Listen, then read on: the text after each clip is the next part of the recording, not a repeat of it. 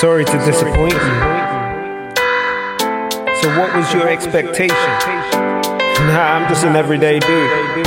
Oh, you expected perfection? This is what Christianity is supposed to be like. I make mistakes. Like lots of mistakes. I'm just trying to do the best that I can do. I guess I'm just imperfectly human. Welcome to another episode of Imperfectly Human, and we are your hosts, Mr. Daly and Dr. Johnson. Yes. So this is the second week in our new format. And we say new format, but really it's the same show, just a new name and a new host. So a new hosting platform, should I say. So as a whole, the Daily Perspective Network is transitioning from its original home, Anchor, to Transistor. So in the coming days, you're going to be able to see, well, by the time this comes out, the link will be there. You'll be able to just connect to us directly on a microsite that's hosted specifically for the Daily Perspective Network, and there you will have the links to the different shows. So you will have a link to the Daily Perspective, which will be a short form podcast hosted by me. Then you will have Imperfectly Human, which is what you are listening to today. And then eventually you will have a link to Free Kids Later, which will be hosted by Mr. and Mrs. Daly. So that's what's coming up soon. But yeah, today, we are moving into a new series on Imperfectly Human.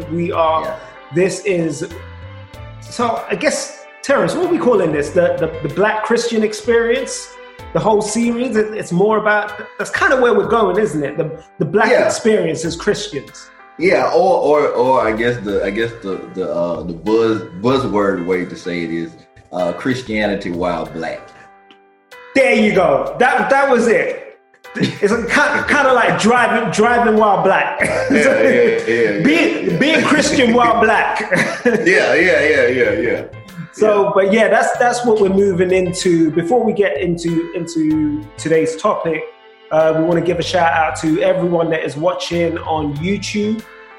Keep supporting, smash that like button, subscribe, hit the notification bell, do all those things. Hope you're loving the new intro video and outro video and the whole transitions and all that stuff. I am not a video specialist or whatever. We're just doing the best that we can do right now, but we are putting in the effort to make it something that you enjoy watching. So we appreciate the support. And shout out to the people who have listened to us on Transistor, but most of you are probably listening on Spotify or Apple Music or all those other kind of podcast-specific platforms. So again, we want to shout you guys out. Please subscribe, hit that subscribe link, because that helps us and gives us feedback on where you're listening from and what you're doing. So that's really useful and helpful for us. So yeah, let's get into today's topic. And you know what, Terrence, you introduce today's topic. You let them know where we going. Well, okay. Well, I kind of had an idea maybe a month or so, and me and David were talking. I said, I got an idea. I said, but I know you, as soon as I say it, you're gonna be ready to go with it. And I was like, I want to make sure we got things in line to kind of do it the way we want to. So it was basically, I was listening to an audio book by this guy, and I will have to find his name, but the book is Reading While Black, and it's about being a Black Christian and kind of like how you don't see yourself in the Bible, or you don't really hear about the Black people in the Bible as often as they are in the Bible. And most of the time, you don't hear sermons or hear preachers preach about, okay, who were exactly Black in the Bible. And so you can see yourself. If you're watching different movies, different documentaries, you don't really hear that perspective or see those images. And so that's why a lot of Black people, don't they don't like the idea of Christianity because they say like, oh, it was the slave masters' religion. Meaning when we came over here to America or the different places that we came to, we had a certain religion, and then people say like, okay, well, the slave masters then put their religion on us, and so it wasn't really to do anything but to control us. But I was watching, and this is a new docu series. Samuel Jackson and his wife did. It's called Enslaved, and it's on Epix. But you can find it on Amazon Prime. You can see the first episode for free, and then if you got the subscription, you can do that. But I saw a interview with him and his wife, and she was talking about how she did. It upsets her when people say, we came from slaves. And she's like, no, we didn't come from slaves. We came from descendants that were enslaved. But she said, we were people before we were slaves. Mm-hmm. And people need to understand that. And also, Christianity didn't start when we came to America.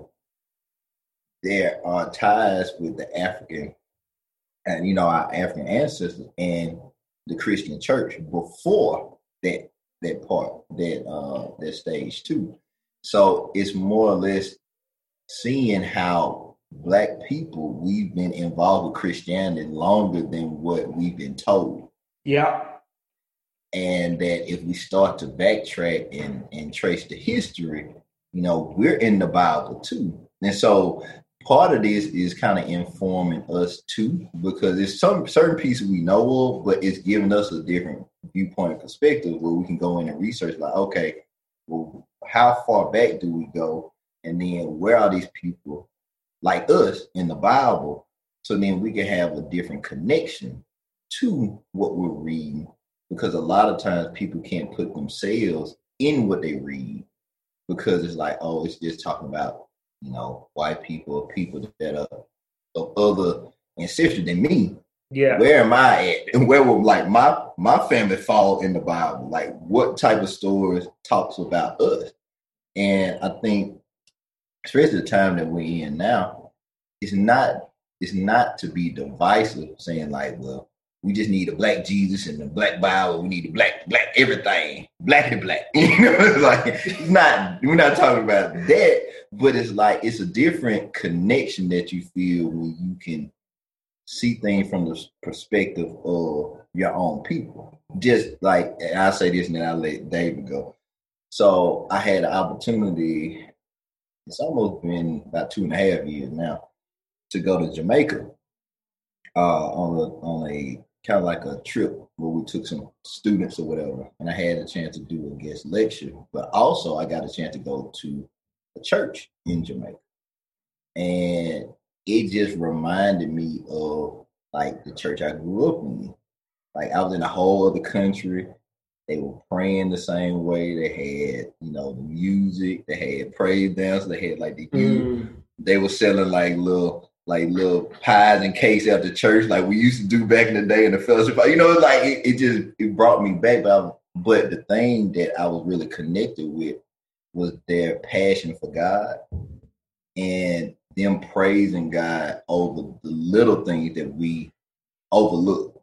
So they kind of had the testimonial time in service, and it was like a lady that she was just up praising God. I think she was sick, or maybe she had fell or something and hurt her hip, but she was just thankful to God for blessing her for that. And like other people, it was just things that we wouldn't get up in church and praise God for, because we would think they're small.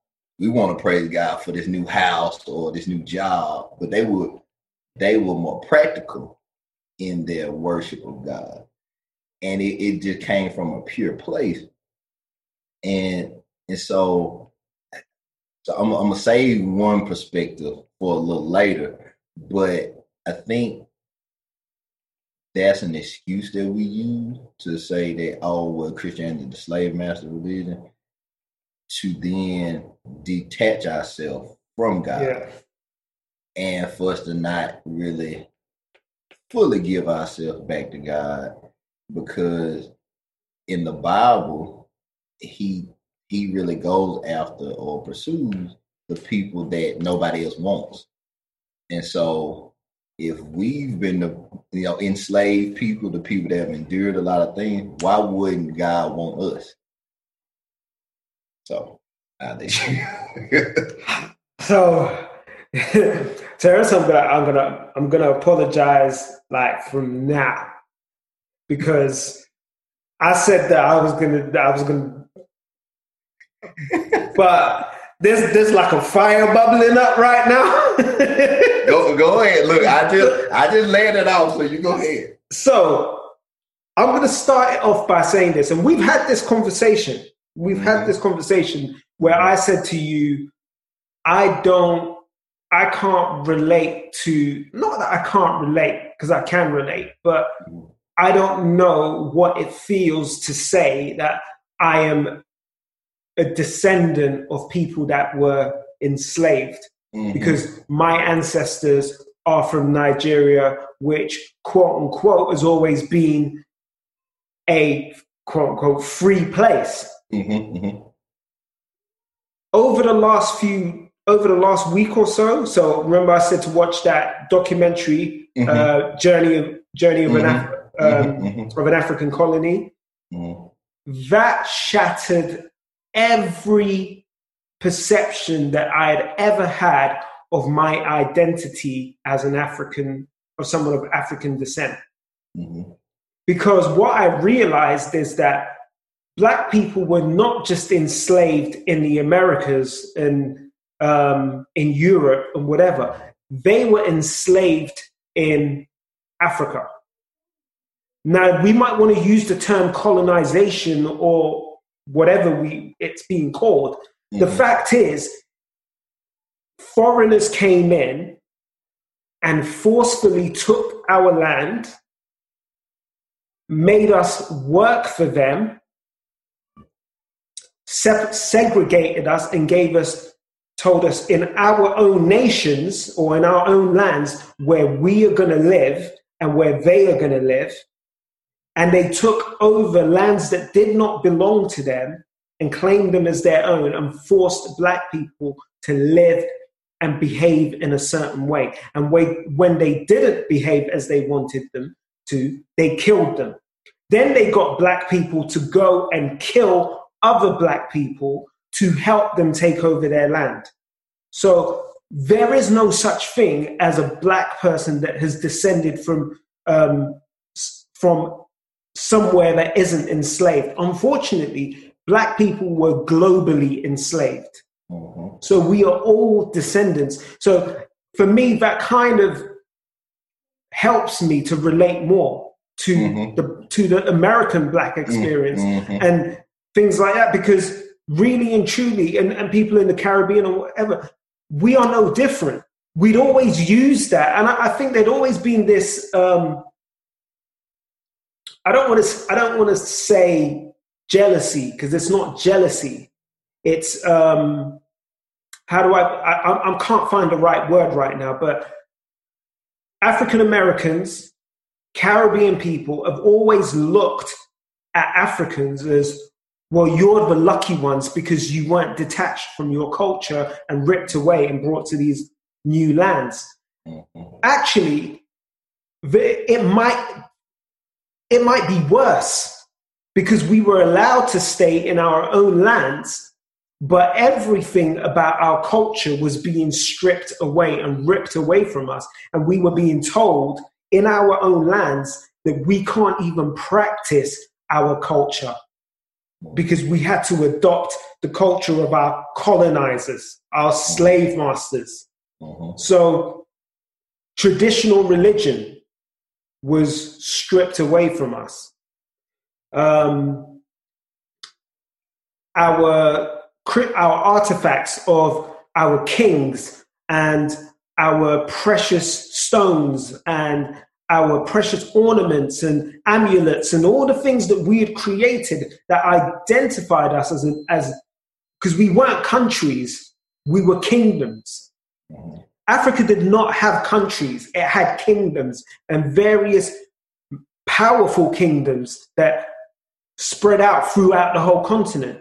But these kingdoms were ripped away, destroyed, and their legacy, or not their legacy, their history, sort of stolen and hidden away. And I read an interesting article, and I think I forwarded it to you, by a professor from, I think it's a university in Boston. I can't remember which one. But, what am I talking about? He's from Harvard. I believe he's from Harvard. But he was, he basically said that, you have to kind of, if we lost all traditional African religions, we would lose our history as well, because what's happened is the spiritualists and the diviners, because nothing was ever written down, our culture and our history has been orally passed down from each diviner to each diviner. That's our science, our history, our metaphysics, all the different things that we developed are wrapped up not just in what we call our traditional religions, but our culture's all wrapped into that. For us, religion in Africa, religion isn't a word that existed. We were spiritual. We were connected to everything. And I think that is one of the things that we have lost when we have embraced. And this is going to sound wrong and it's not what I mean. But when we have come under the banner of one of the Abrahamic religions, either Islam or Christianity, we have lost that spirituality that resides within Black people. I think we've had this conversation about there's something about us that is connected to the earth, connected to the elements, connected to everything around us. It's kind of inbuilt in us. That is our spirituality. In where I'm from, in Yoruba culture, we have we call God Olorun, and that's a supreme creator. Now, there are other deities that exist in Yoruba traditional religion. And they're called Orisha. And then you have your spiritualists, your diviners, who are your Babalawo. And I've seen, so they actually exist. They still exist in America today. I found out some super interesting stuff when I was doing some research for this topic. But the concept of a supreme creator is not something that came to us from people, missionaries. Missionaries did not bring Christianity to Africa. Christianity existed in Africa from biblical times because we have record of the Ethiopian eunuch being baptized. We have Simon of Cyrene. We have the Ethiopian queen that Solomon was in that relationship there. There is a documented history of Black people and connections to the Jewish faith and the Jewish culture and all of those things.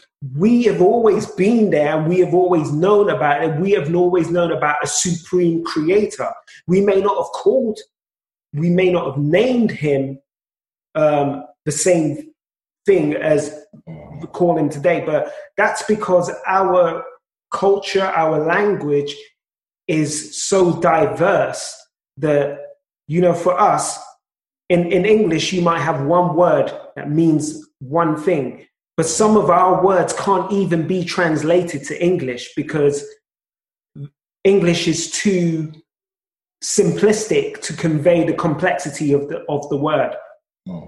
So for me, I don't believe Christianity, and I say all of this to come back to the question, I don't believe that Christianity is the slave master's religion, because I believe Christianity existed in Africa before it was called Christianity. We were just spiritual. and it formed every part of our lives. It wasn't just this Sunday thing. It was linked to our political views. It was linked to our health. It was linked to every part of our culture. We were spiritual beings, and we continue to be spiritual beings. I believe that where this comes from is that Christianity, as we see it today, was used because of the references to slavery in the Bible to enforce and to justify slavery as perpetrated by the colonial conquerors, whatever you want to call them, slave masters. They used the Bible to justify their actions. Okay, so sorry. But while you were talking, it was so many parallels that I was kind of connecting in my mind, and it was what you framed at the beginning of for you, because culturally and historically, like your family line isn't like traced from enslaved people, but once you saw that documentary, you realized that yes, it was. If it wasn't the traditional way. And so it's a common theme of displacement in the Black experience that you've experienced it, and then it's experienced in America for African Americans, to where we don't have a true sense of home. Yeah. Because our home, or what we know to be our home, wasn't originally our home. And then just the cultural aspect that you were talking about, those things we don't even have a working knowledge of, because we're so many generations removed from it. So we don't even have that connection to even know what that would look like in Africa. Yeah.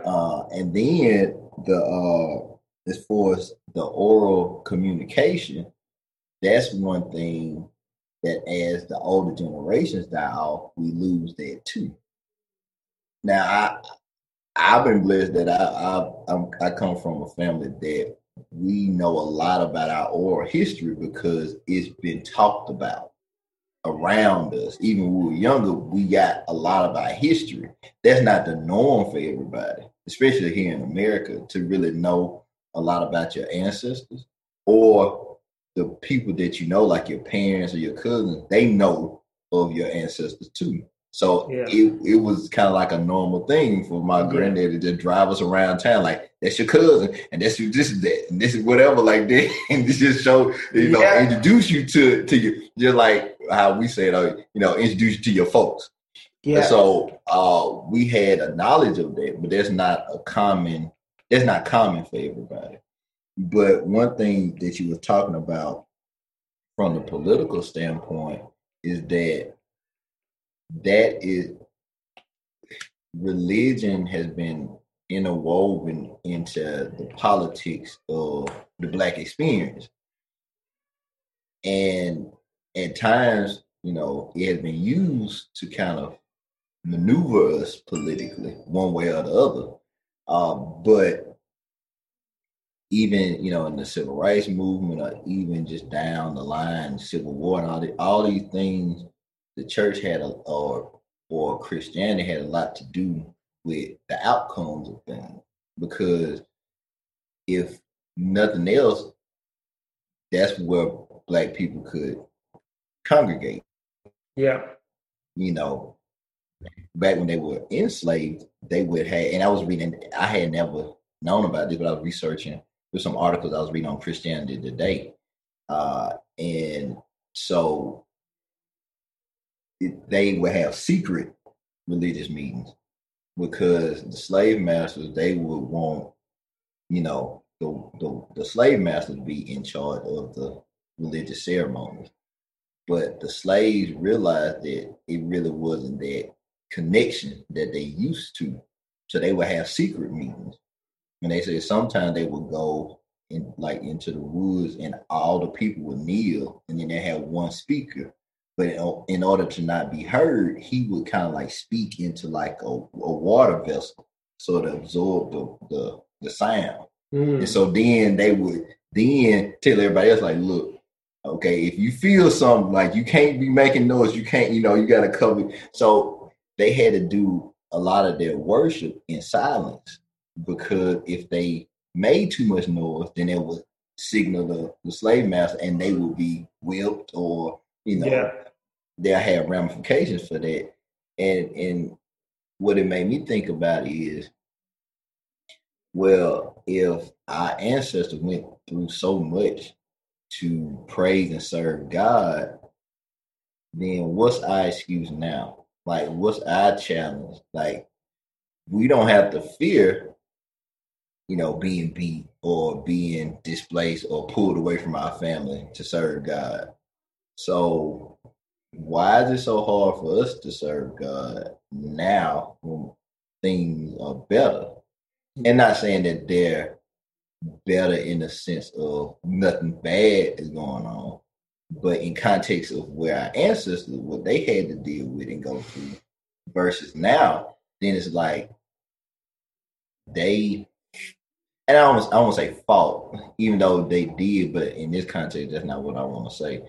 It's more or less they endured a certain time period for us to have that freedom to then pick and choose where we wanted to go, and pick and choose the church we want to go to, and pick and choose kind of like what we want to say. I mean, just like the conversation we having now. It was 100 years ago. We could have this conversation. Yeah. Like this would be on a whole other level. For real. People would be waiting on us when we got out the light. Yeah, we would. So like even having this conversation right now is progress, and it shows that our ancestors, they didn't sacrifice in vain. But I do feel like we need to, like how people say, have a come to Jesus meeting. We do have to have a come to Jesus meeting and really assess where we are, because now we make so many excuses of why we can't serve God, and the things that, this was done and back in the day and all this kind of stuff, so I can't follow that and I can't do that.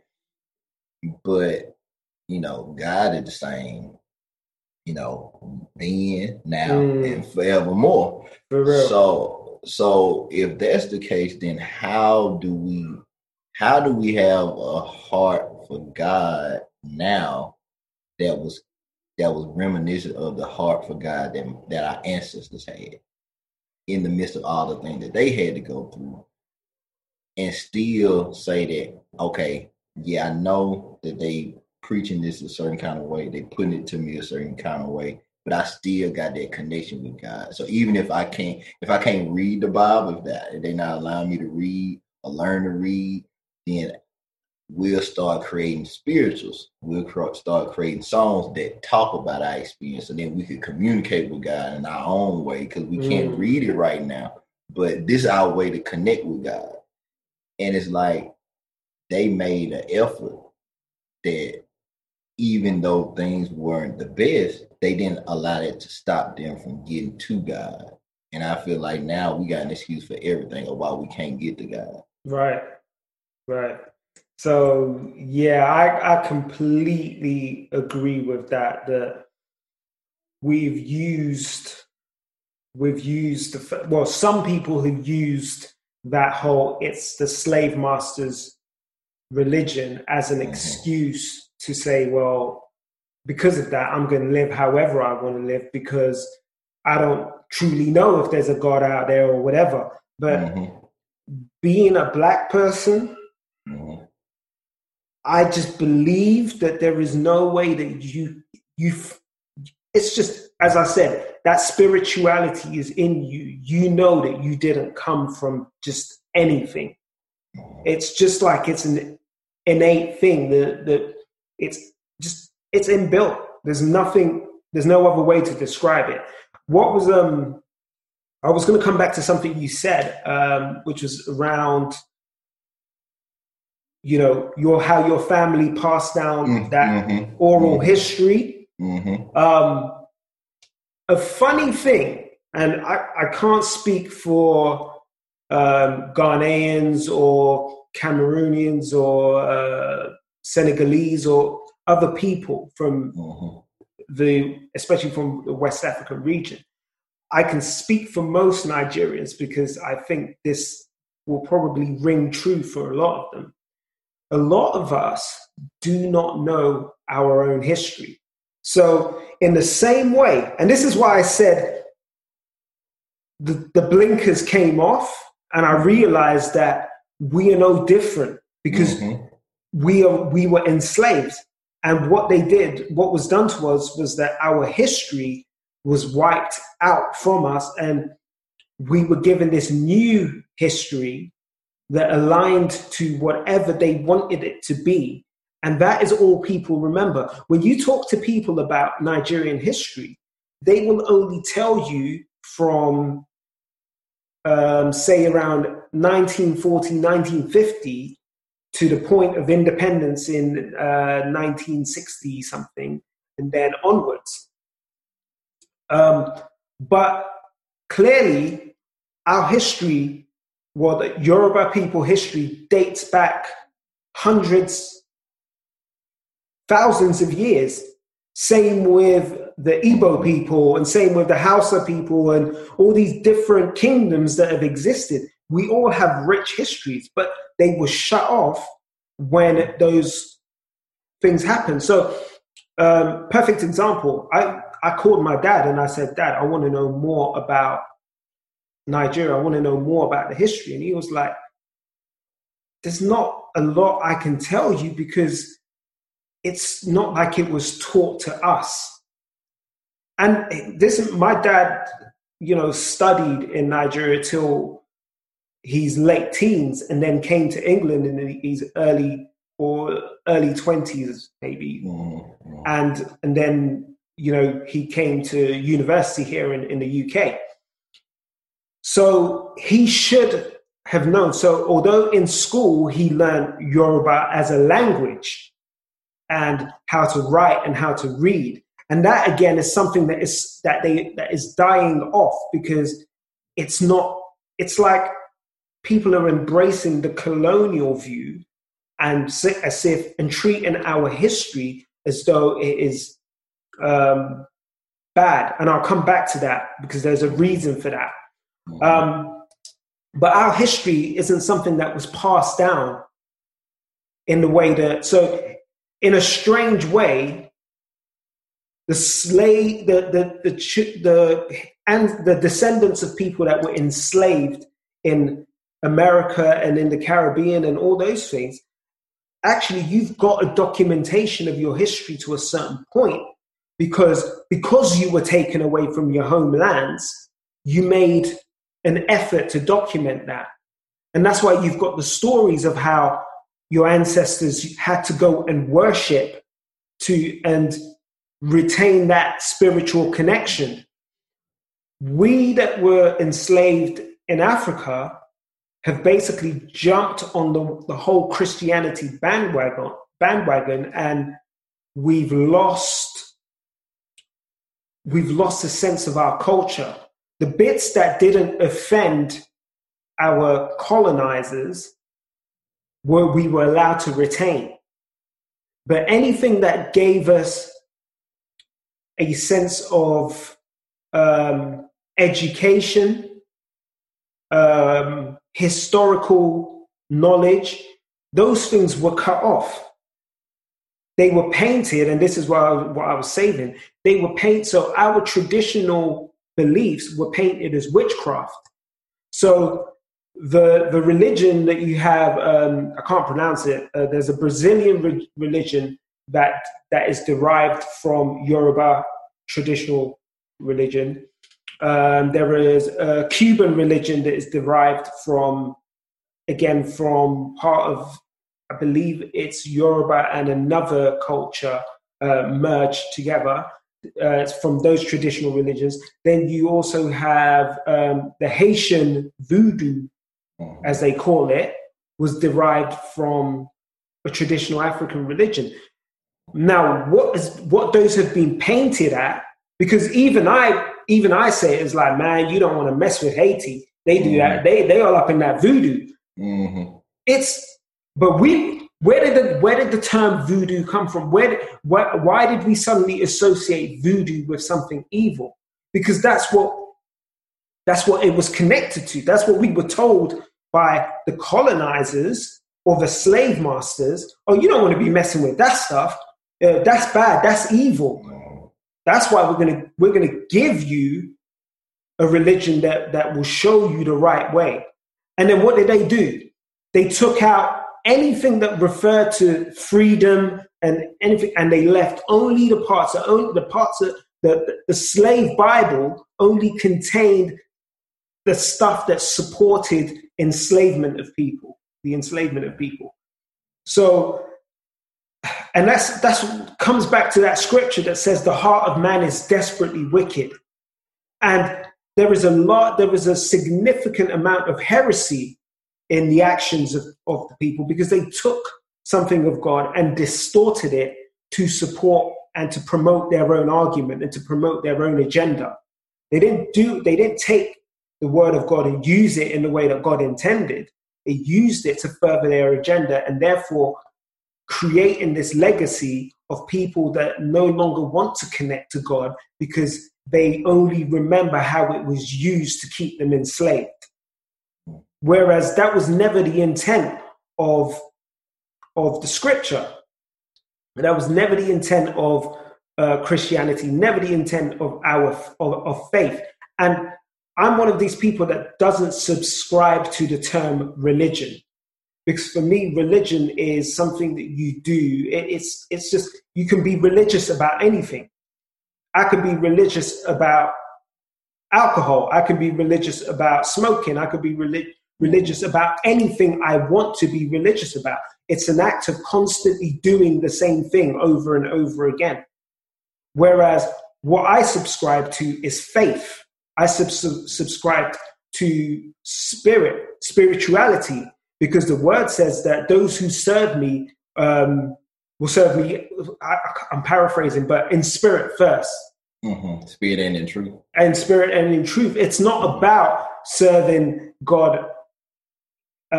Faith, it says, the Bible says faith without works is dead, but works without faith is also pointless. They are just works.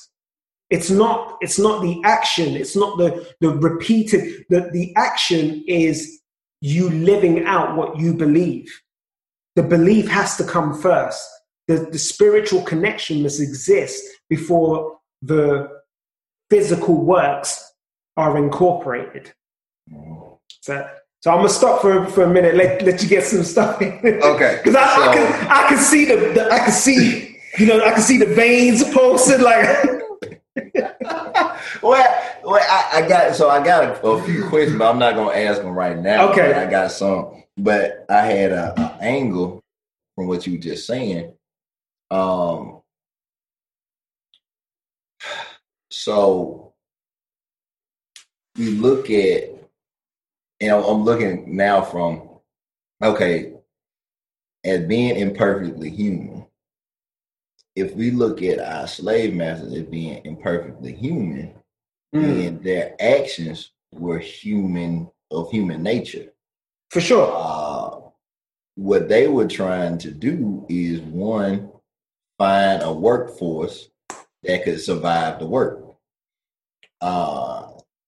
So the other piece of it, and this is something I learned when I went to the Underground Railroad Museum in Cincinnati a couple of years ago. And I talked to one of the ladies there, and she was just talking to me, and she was like, from working there, she learned so much about Black history that she didn't know, because she came from the corporate world.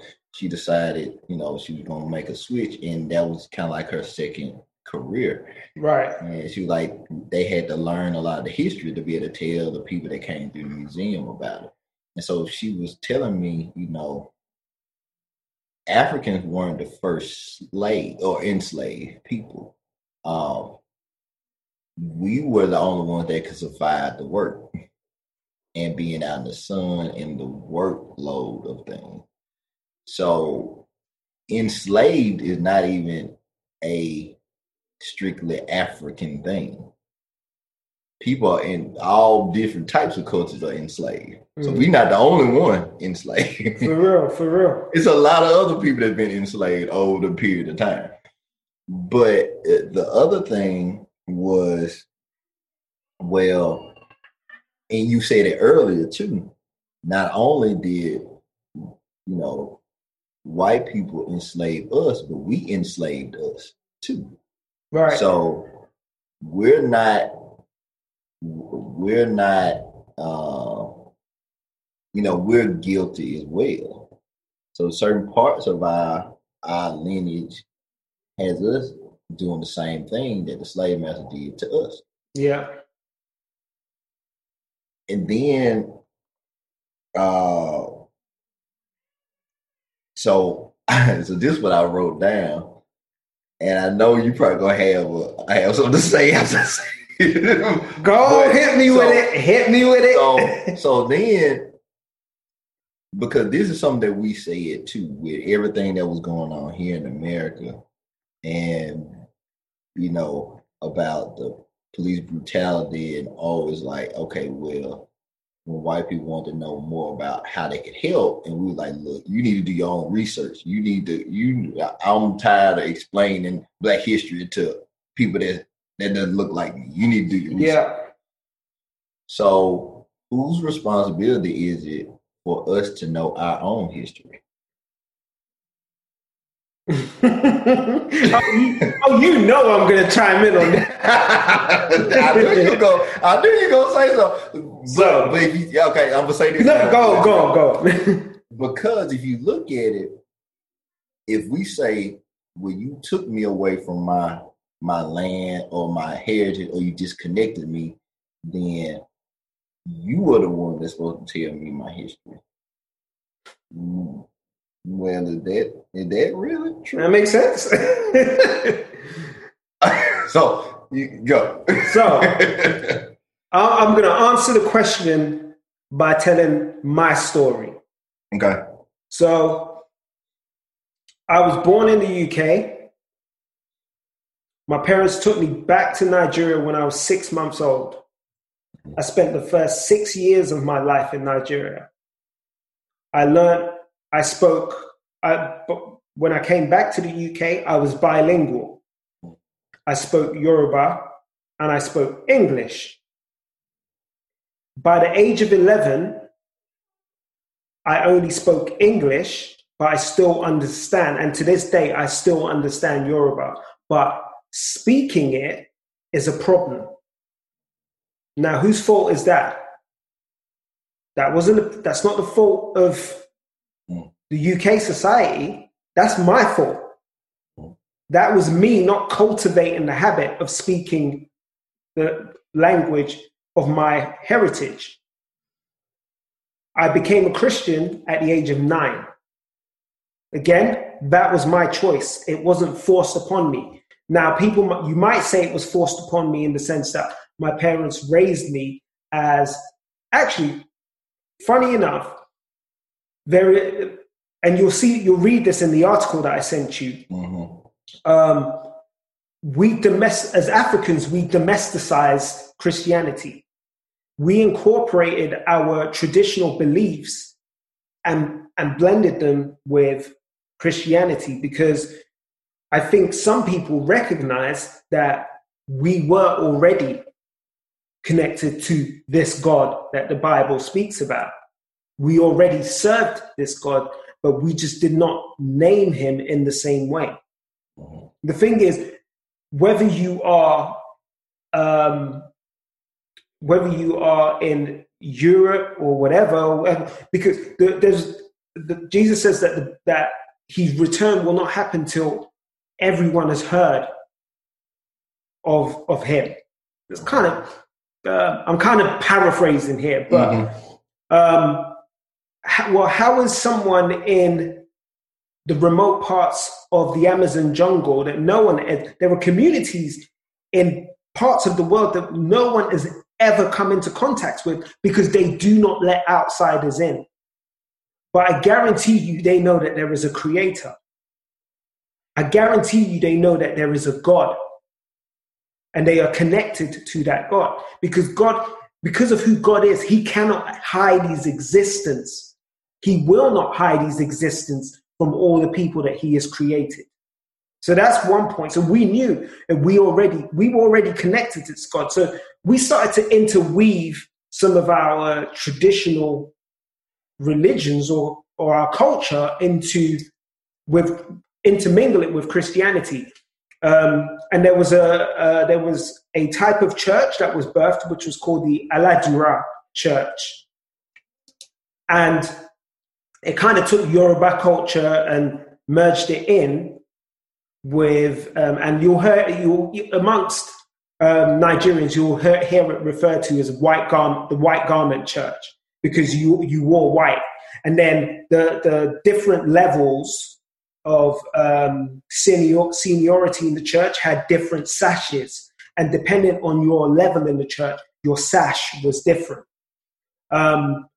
So I was initially raised in that church, probably up to about the age of 6.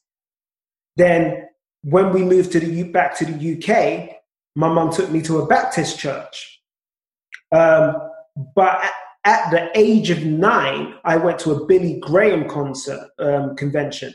Mm-hmm. And at that point, I heard something that stirred something up in me that made me, out of all the other people that were there, I was, it wasn't forced upon me. I asked to go and give my life to Jesus Christ. Mm-hmm. That was my choice. So that was the beginning of my Christian journey. Now, fast forward, I did all sorts of things in the church. We've talked about it. I ministered. I've ministered with, supported people like Kirk Franklin and done stuff. So I was deeply involved. I joined youth groups, all sorts. By the time I was in, I did my Christian albums and all of that stuff. I did the Christian record label, all of that stuff. Started to volunteer as a youth leader. I didn't become a youth pastor. I just volunteered as a youth leader. And then in my early 30s, something disconnected. I no longer, the Black experience or being Christian while Black hit me, because I looked around and I was like, none of these people in these churches that I've been attending of recent look like me. Now, I didn't feel that when I was in church in London, because I went to a predominantly Black church, which infused Nigerian culture into the way we worshipped, the way we prayed. We had Nigerian food at the back afterwards, because we Black people, we got to eat. We gonna eat in the fellowship hall now. Yeah, man. So I felt so at home in that part. So I never questioned the Black Christian experience. Once I was taken out of that environment, I realized that my experience was different. So I started to feel disconnected from Christianity. So it led me, and this is me answering that question now, it led me on a spiritual journey, because I felt like I was losing my faith. So I went back and I said, well, what is the history of my people? What was our faith? Who are we? What did we believe in? How are we connected to? Are we connected to God? Did we know who God was before Christianity? And everything led me back to the fact that we recognized a single supreme creator. We knew who God was. No one had to come and tell us. We had had encounters with Christianity since the 4th century. So somehow, some way, we may not have called God what we call him today. But we knew who he was. So this faith was not something that was new to us. Spirituality was not something new to us. And once I connected with that, there was this deeper desire to know my culture. And then I accepted the fact that my Christianity does not have to be separate from my culture. So hold up. Say that again. Say that again. Yeah, don't you go past that. All right. So I realized again. that my spirituality or my faith did not have to be separate from my culture. Mm-hmm. Meaning, what had happened in colonization, where our culture was stripped away and we were just left with this whitewashed version of Christianity, did not have to be what I took forward. Because I could go back and reconnect to my roots and to my culture. And it was my responsibility to find out how my people worshipped, to find out what my people believed, and how that relates to Jesus and to Christianity. Now, I can continue to support elements of my culture as long as I do not believe they are in direct conflict with my faith. But that is why the Bible says that God has given us the Holy Spirit for discernment. Mm-hmm. Now, sorry, excuse me. If I was to go and pick up something that was clearly an act or a ritual of witchcraft, the Spirit of Christ, the Holy Spirit in me should trigger something. The discernment should no, put that down. You don't need to be doing that. You don't need to be messing with that. That is not of me. That is what the Holy Spirit is there to do, to help you discern what is of God and what is not of God. So the excuse of saying it's the slave master's religion, yes, I understand. Yes, it was used to enslave us. Yes, it was used to keep us to make us behave in a certain way. But that time is gone.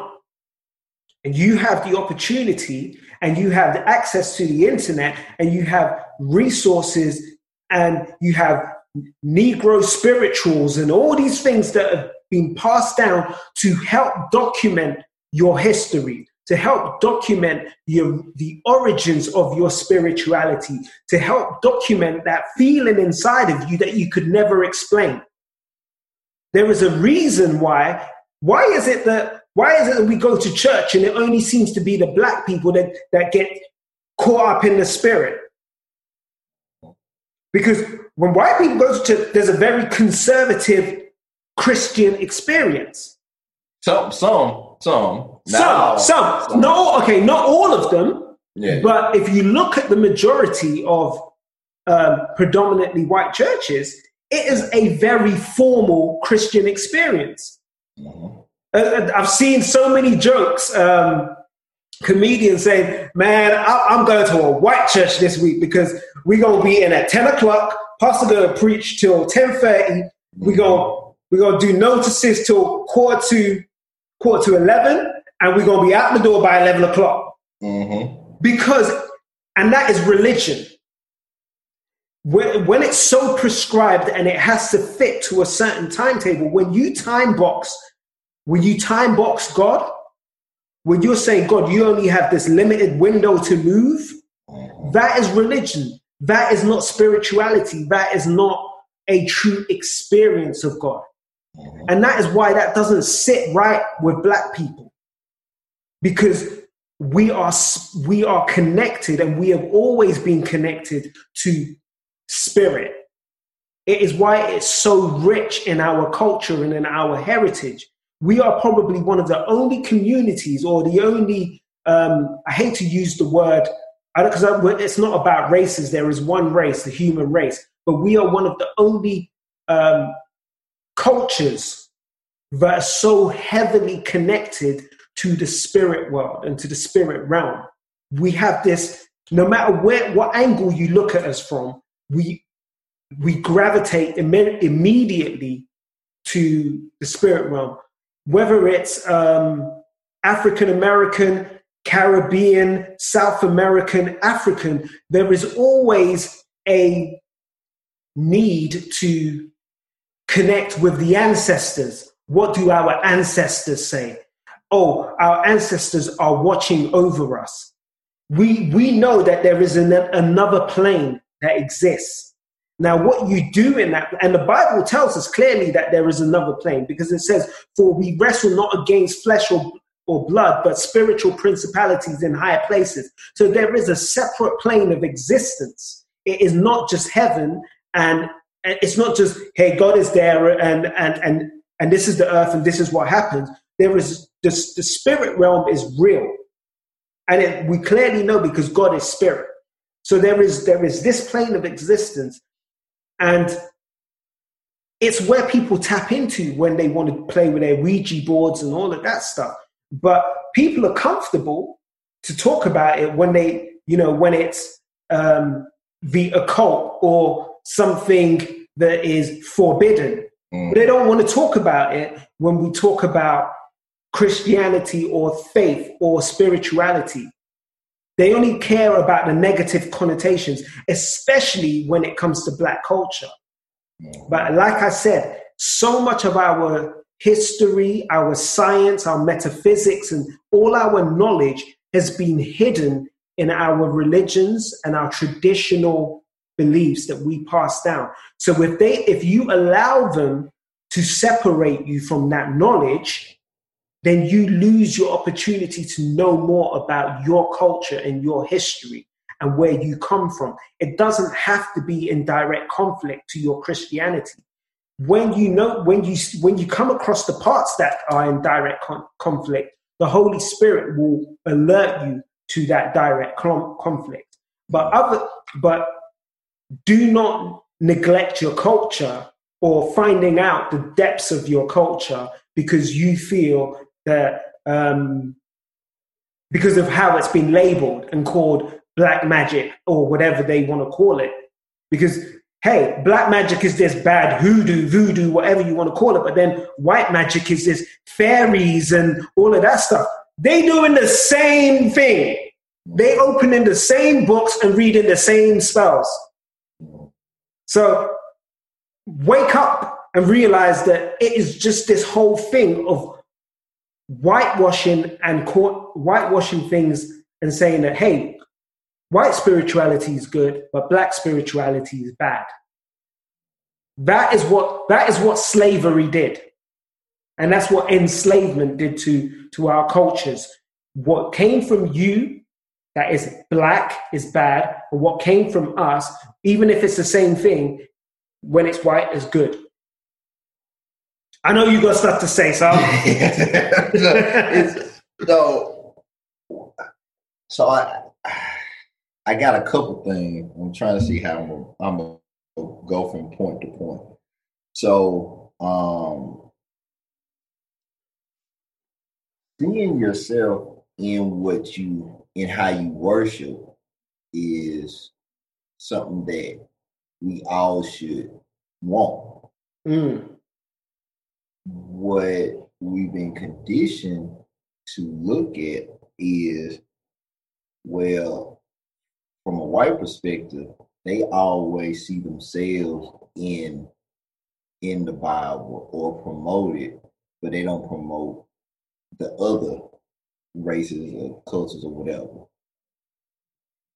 Well, the question is, well, why would they?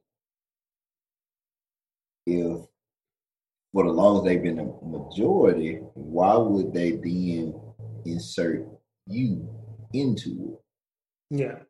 What will be the need for them? It's not a need. But for us, we don't feel the need that we should insert ourselves into our worship experience.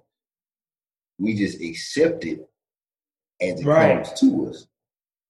So, because what I want to do, I want to give like a nuanced kind of perspective, because the very things that we put so much energy into fighting against could be the same energy we could be doing to promote our own self and seeing ourselves in our worship experience. Right. So sometimes I think we fight too much for things that won't change.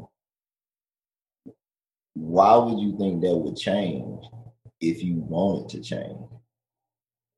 Just like with everything that happened, with George Floyd and everything here in America, why would people see that from a real honest perspective if they don't have to?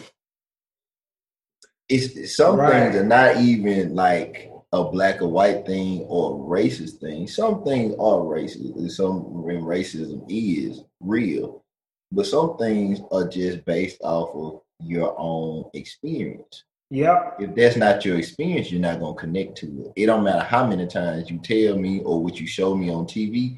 If I don't come in contact with that, then why would I want that to change? Yeah. I don't care because it's not my experience. So a lot of what we put a lot of energy into, not that it will never change, but it's some things that like Jesus got to come down out the cloud and he got to do it because he the only that's the only way some of this stuff don't change. Because just going back and forth about something, they're rooted in our human experience.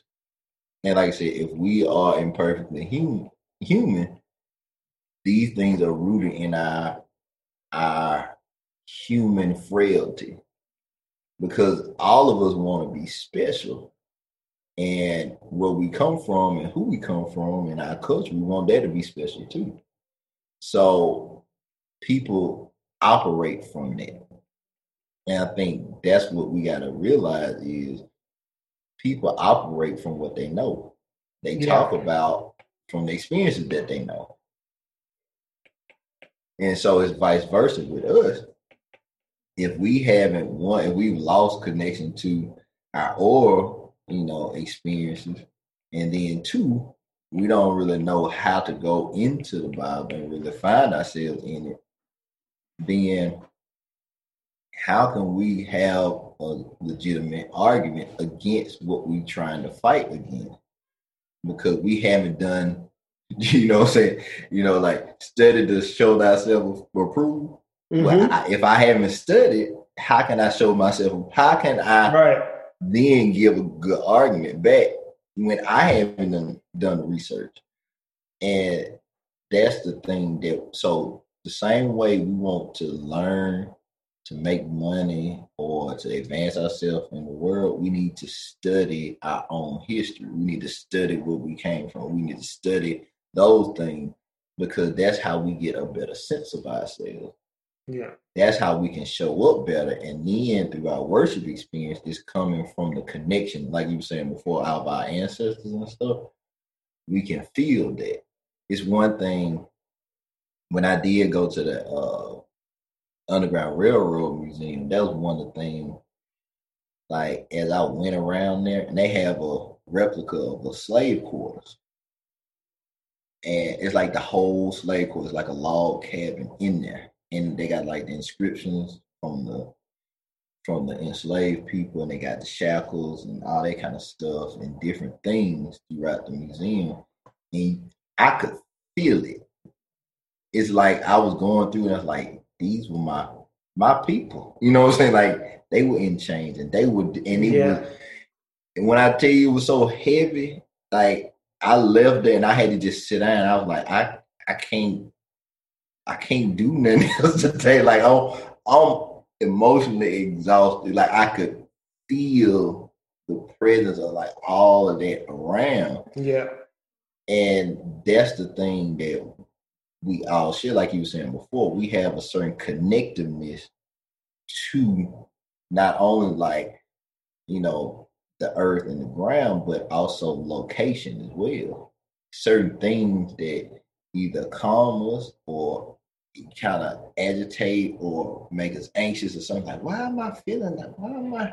Where is coming from? And it's because that connectivity. And it's something that I thought about too when you were talking about, how the Bible, some of the things that were preached to us were on a slant of talking about like slavery or being a slave or whatever.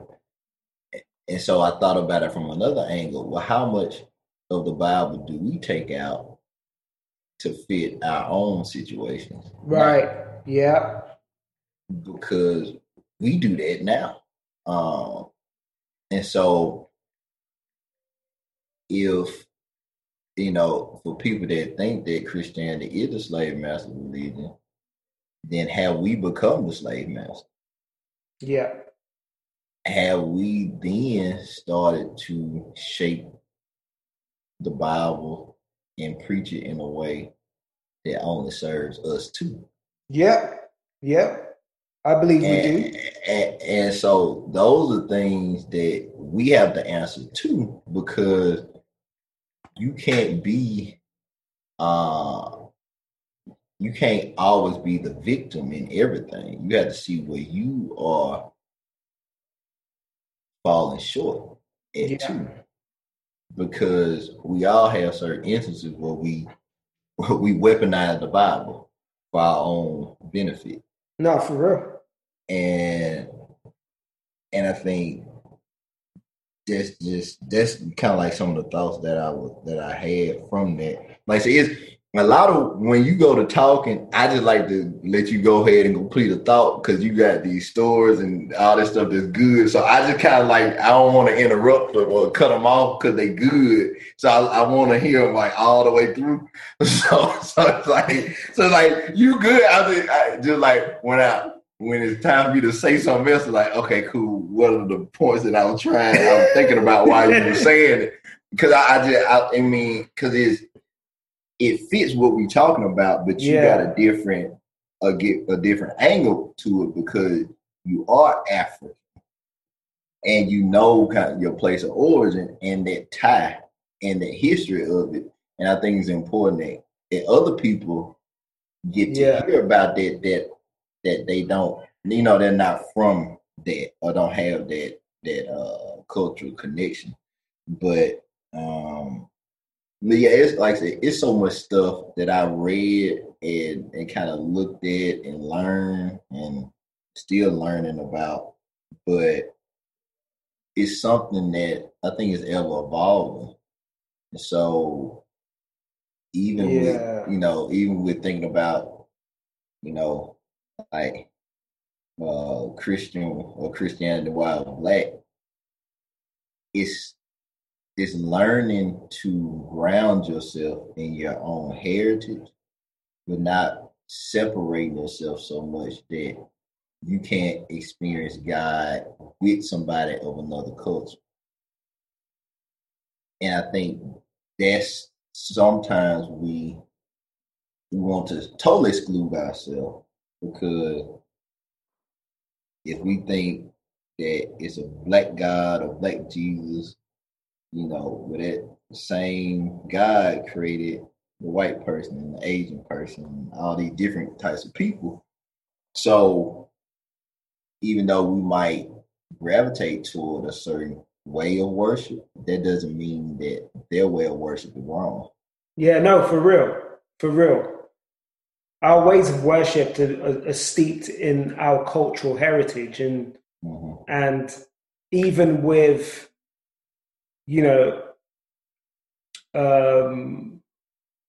as we call them, white Christians or Anglo-Saxon Christians or whatever you want to call them, the European way has always been this, even in their history, it's just always been this very formal, very methodical way and very time box way of behavior and delivering things. And that is where their worship has gone as well. The way they operate has always been this quite formal, not too much emotion, and so on. It's a cultural thing. You look at that's why they say the British have the stiff upper lip, because there's this quite uppity kind of way. It's a cultural thing. There was something that you said. I know we talked about it earlier, but when we just going back to what we talked about when we talked about Black Lives Matter, there was one thing I wanted to put out there, because I don't want people to get any kind of vibes as if we are saying we do not support white Christians or whatever. We're talking about the Black Christian experience, because that is what we know. And there's a point I wanted to make, that a lot of white people are not racist. I don't want people to get this view that we think all white people are racist. I'm not saying that there aren't racist white people. In the same way that I'm not saying that there are not racist Black people. Racism or prejudice does not have a color. It's just a way of behavior that discriminates against someone that does not look like you, for either because of the color of their skin or their heritage or their culture. That is what we're calling that. That's what is being called out. But what we're seeing today is that. So when I say that a lot of white people are not racist, there is just a large proportion that do not want to give up the benefits or the privilege that has been bestowed to them from the legacy of slavery. So a lot of white people, just by birth, inherit the benefits of white privilege because of the legacy and the history of slavery. So, and it becomes uncomfortable for them when they realize that so many of the things or so many of the privilege that they were not aware of, because a lot of them are not even aware that they benefit from this privilege. When they do become aware of it, a lot of them struggle to let go of that privilege. That's still not racism. That is human nature. And that's part of being imperfectly human. So that this whole podcast still relates to that, because that is just natural human. If the shoe was on the other foot, a lot of Black people would feel the same way. They would struggle to let go of that privilege. It's just human nature. So that was one thing I wanted to point out. The other things was I just wanted some scripture to support what we were talking about when we talk about slavery and Jeremiah 17:9 says, the human heart is the most deceitful of all things and desperately wicked. Who really knows how bad it is? That's one. And then 1 Timothy 6:10 says, for the love of money is the root of all kinds of evil. And some people craving money have wandered from the true faith and pierced themselves with many sorrows. And to me, that really wraps up what Christianity became, or the way that slave masters used Christianity. They took the truth because of this commercial need, as you say, for a workforce that could handle the work. Because it's funny, the same way that Black people were building railroads, and it wasn't just Black people out there building railroads, they had Chinese, they had other people out there working amongst the Black people. So the way that we had these railroads being built there were Black Africans in building the railroads in what became Nigeria. The same work was being done. It was just the superpowers at the time creating a workforce to fund their industrial development. That's what it became. And they saw cheap labor and rich resources in certain areas and decided they were going to go and take it. That to me comes right back to 1 Timothy 6:10. For the love of money is the root of all kinds of evil. People did what they did for money. And then and then the second part, they've wandered from the truth and pierced themselves with many sorrows. They've wandered from the truth of the gospel and therefore committed acts of heresy by taking out significant parts of the Bible to reinforce the truth that they wanted, or the false that they wanted to push forward to further their commercial agenda. And then, you know, it was all underpinned by the deceitful nature of the human heart. That is the human condition. I heard it in a song where it says, you know, when you're 2, 3, 4 years old, no one teaches you how to lie. You lie because you know you don't want to get into trouble.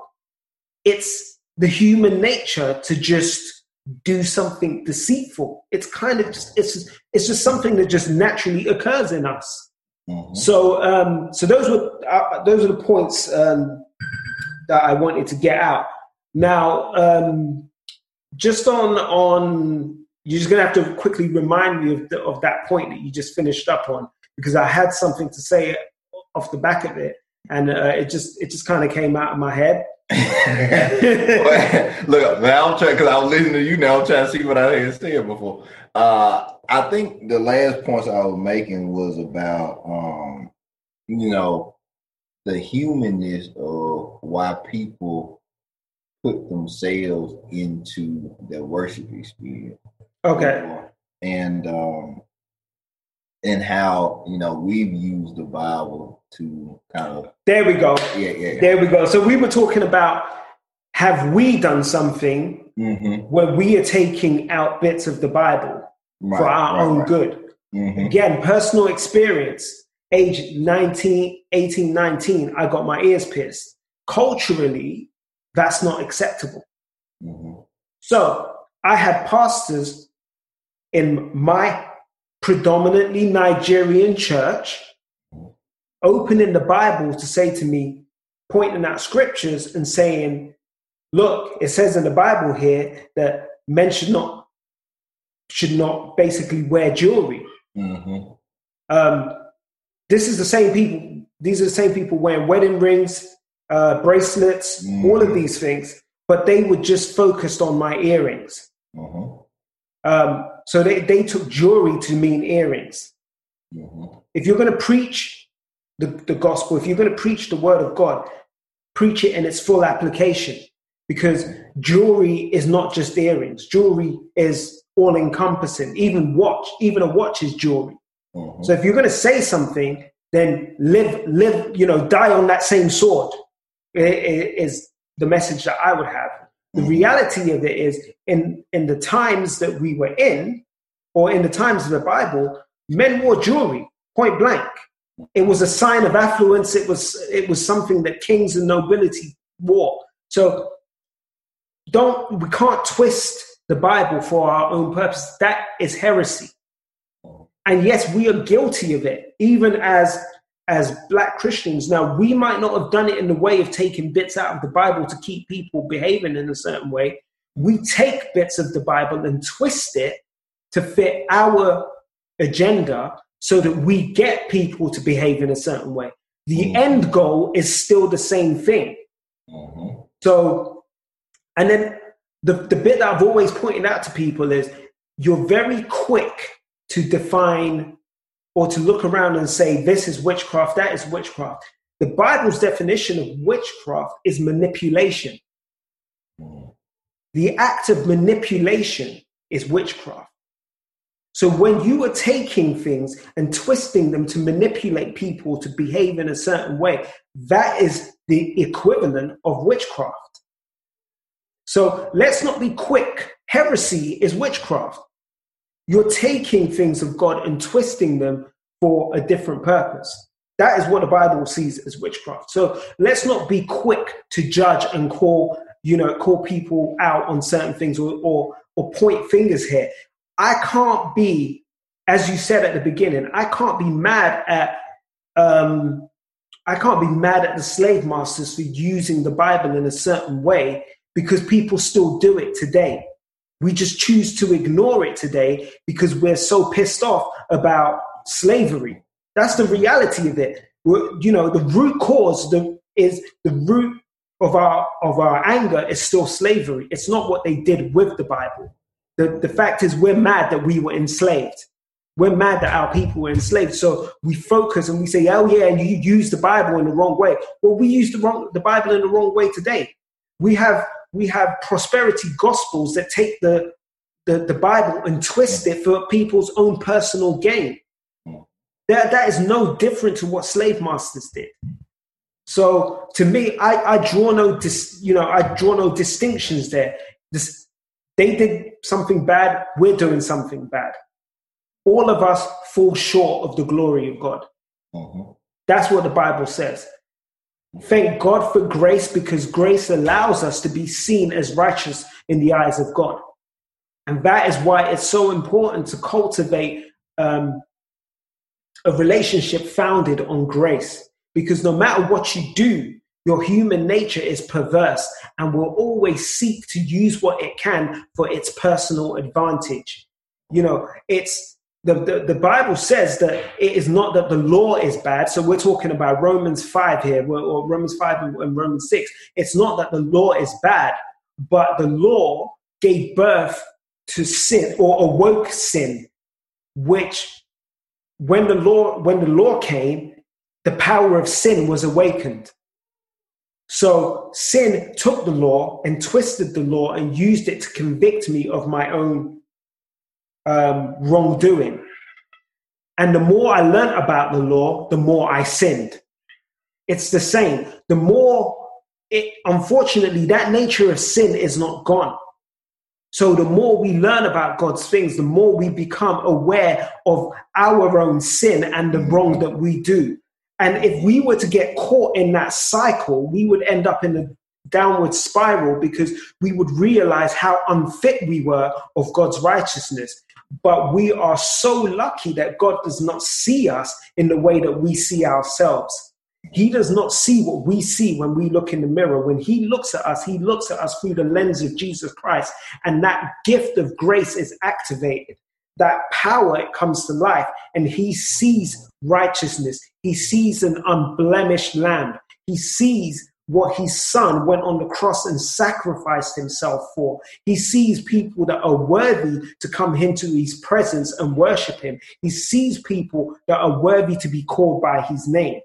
And that is the important thing. That is why we accept the fact that we are imperfectly human, because we are connected to the grace of God, because we know that he doesn't see our imperfection when he sees us.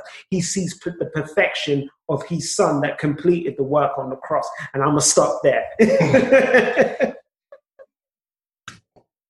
Amen. I ain't got nothing to say. Look, thank you for tuning in to Imperfectly Human today. We hope that you were blessed by something that was said or done today. That's it. I ain't got nothing to say about it. Amen. That's all. Amen. No, so for me, look, I think this was a great opener to this series. Like we said before we came on air, I wasn't sure where this was going to go. Yeah, I wouldn't either. Once we got to talking, there was so much to be said, because I think as a people, we do ourselves a disservice and we minimize our Christian experience, because we want to find excuses for us to not challenge ourselves to live in the most Christian way that we can. And when we're not saying, I'm not using Christian just in that banner of Christianity, Christ-like. Let's go to the definition of what it is to live Christ-like, to use the example of Christ as our guide for how we live our lives. So love first. Don't go around there lording yourself over people, because Jesus never did. He loved. So if you want to live a life that is truly Christ-like, focus on loving. Just start there. It's a basic thing. But we cheat ourselves of an opportunity to live such a rich life because we focus on the wrong things. And I can't wait to explore the rest of this. I know you got something good for next week. I know you got something good for next week. Yeah, look, I think definitely, like I said, we didn't know where this was going to go. This was just an idea I had, but I knew we were going to go somewhere with it. But I think it brings it into a new lane. And I think now with the name change for the podcast, I think now we have our path now for the future topics. Oh, most definitely. Yeah, because it's all wrapped in the human experience. As we were talking, that's the first time I really thought about, the slave master or slavery or whatever from a human perspective. Right. We always look at it from that was bad, that was wrong, and it was, but it's rooted in the human experience. So whatever they were looking for are the same types of things that we look for. The method was just a certain way. Yeah. And I think if you can strip everything down to, okay, what were the things that they wanted or were trying to get? How did they do it? And then what was the outcome? You can start to see things differently and start to see how this could happen. Not saying like, oh, well, you got to be a monster person to do that. No.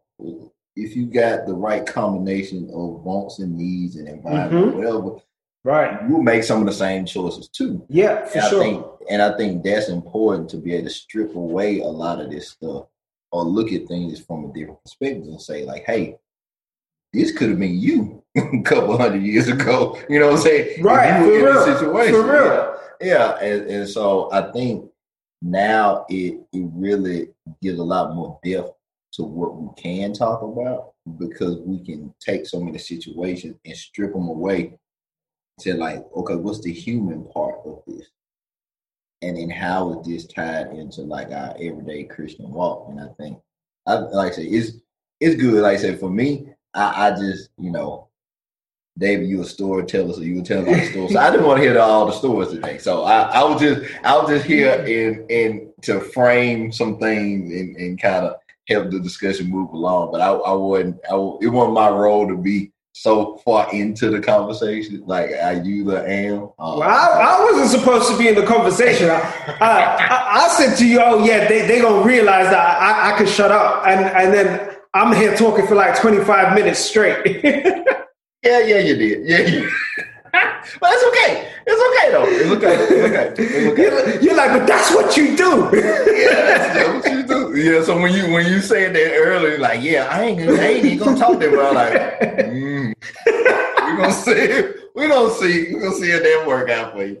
So now I'll flip it. So I'll do the so we'll do the social media stuff. Like I said. You know where I am, Our Progress, at Our Progress CC on Facebook, Instagram, info at ourprogresscc.com, email. Watch us every Monday and Thursday at 12, where we do our Facebook Lives. And so Monday on our page, Thursday on our Take the Journey page. We are looking to get our online life lab, as we call them, up and running. We finally got all that squared away. And sometime in the near future, you will probably see me and David doing one of those for those business entrepreneurial people in the world. So that is something that's in the works too. And then I'll let David go with his socials and everything. All right. So usual for me, you can catch me at DY Daily on Twitter, at DY Daily on Instagram. You will be able to connect. So for the blogs, it's the Daily Perspective .co.uk.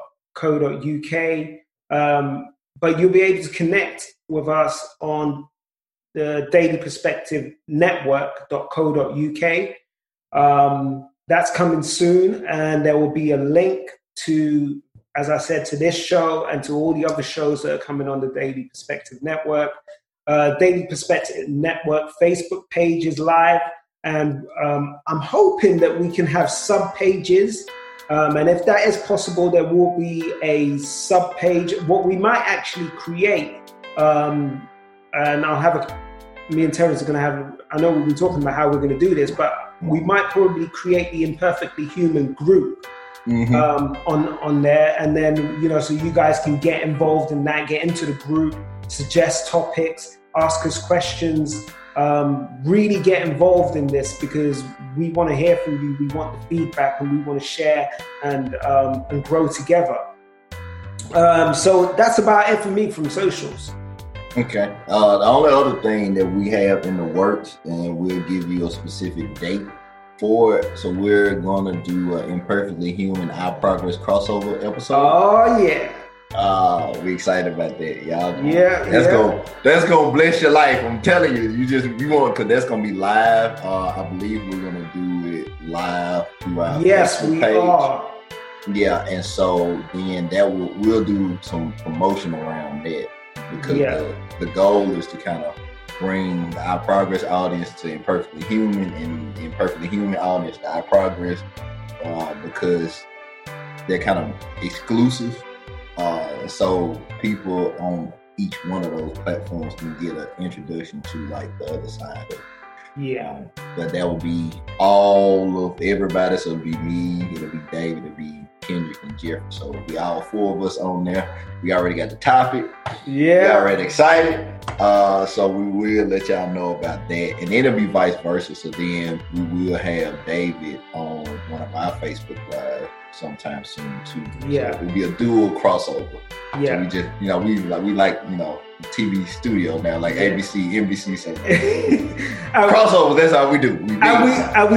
We did want to say, so that crossover is going to be, I guess, the inauguration of our live episodes, because once a month we want to do a live Imperfectly Human. So that's something we're excited about. We want you to be able to tune in live and just connect with us. So be ready. Once a month there will be a live show, and please, we want you to dial in and just get in on the action live. Yeah, because we can talk, and we got some more people. Y'all gonna burn it. We're gonna be burning up on here. Set stuff on fire. We're gonna set it on fire now. So, cause we don't need much to catch on fire now. Oh, for real. So y'all give some help now. I don't know. We might have 2 episodes, 3 hours. Yeah, those lives are gonna be they're gonna be on a different level. Yeah. So we're gonna wrap this up the way we normally do, and remind you that Christianity is a personal walk and a relationship between you and God. You are not, will not, and never will be perfect, but that's okay. God loves you and wants you to come just as you are. His grace covers all. Live free from condemnation and do not crucify yourself. Be renewed by the grace of God through Christ Jesus and become who you were created to be. And with that said, I am Mr. Daly signing off. I'm Dr. Johnson. And we will catch you on the next episode of Imperfectly Human. Peace.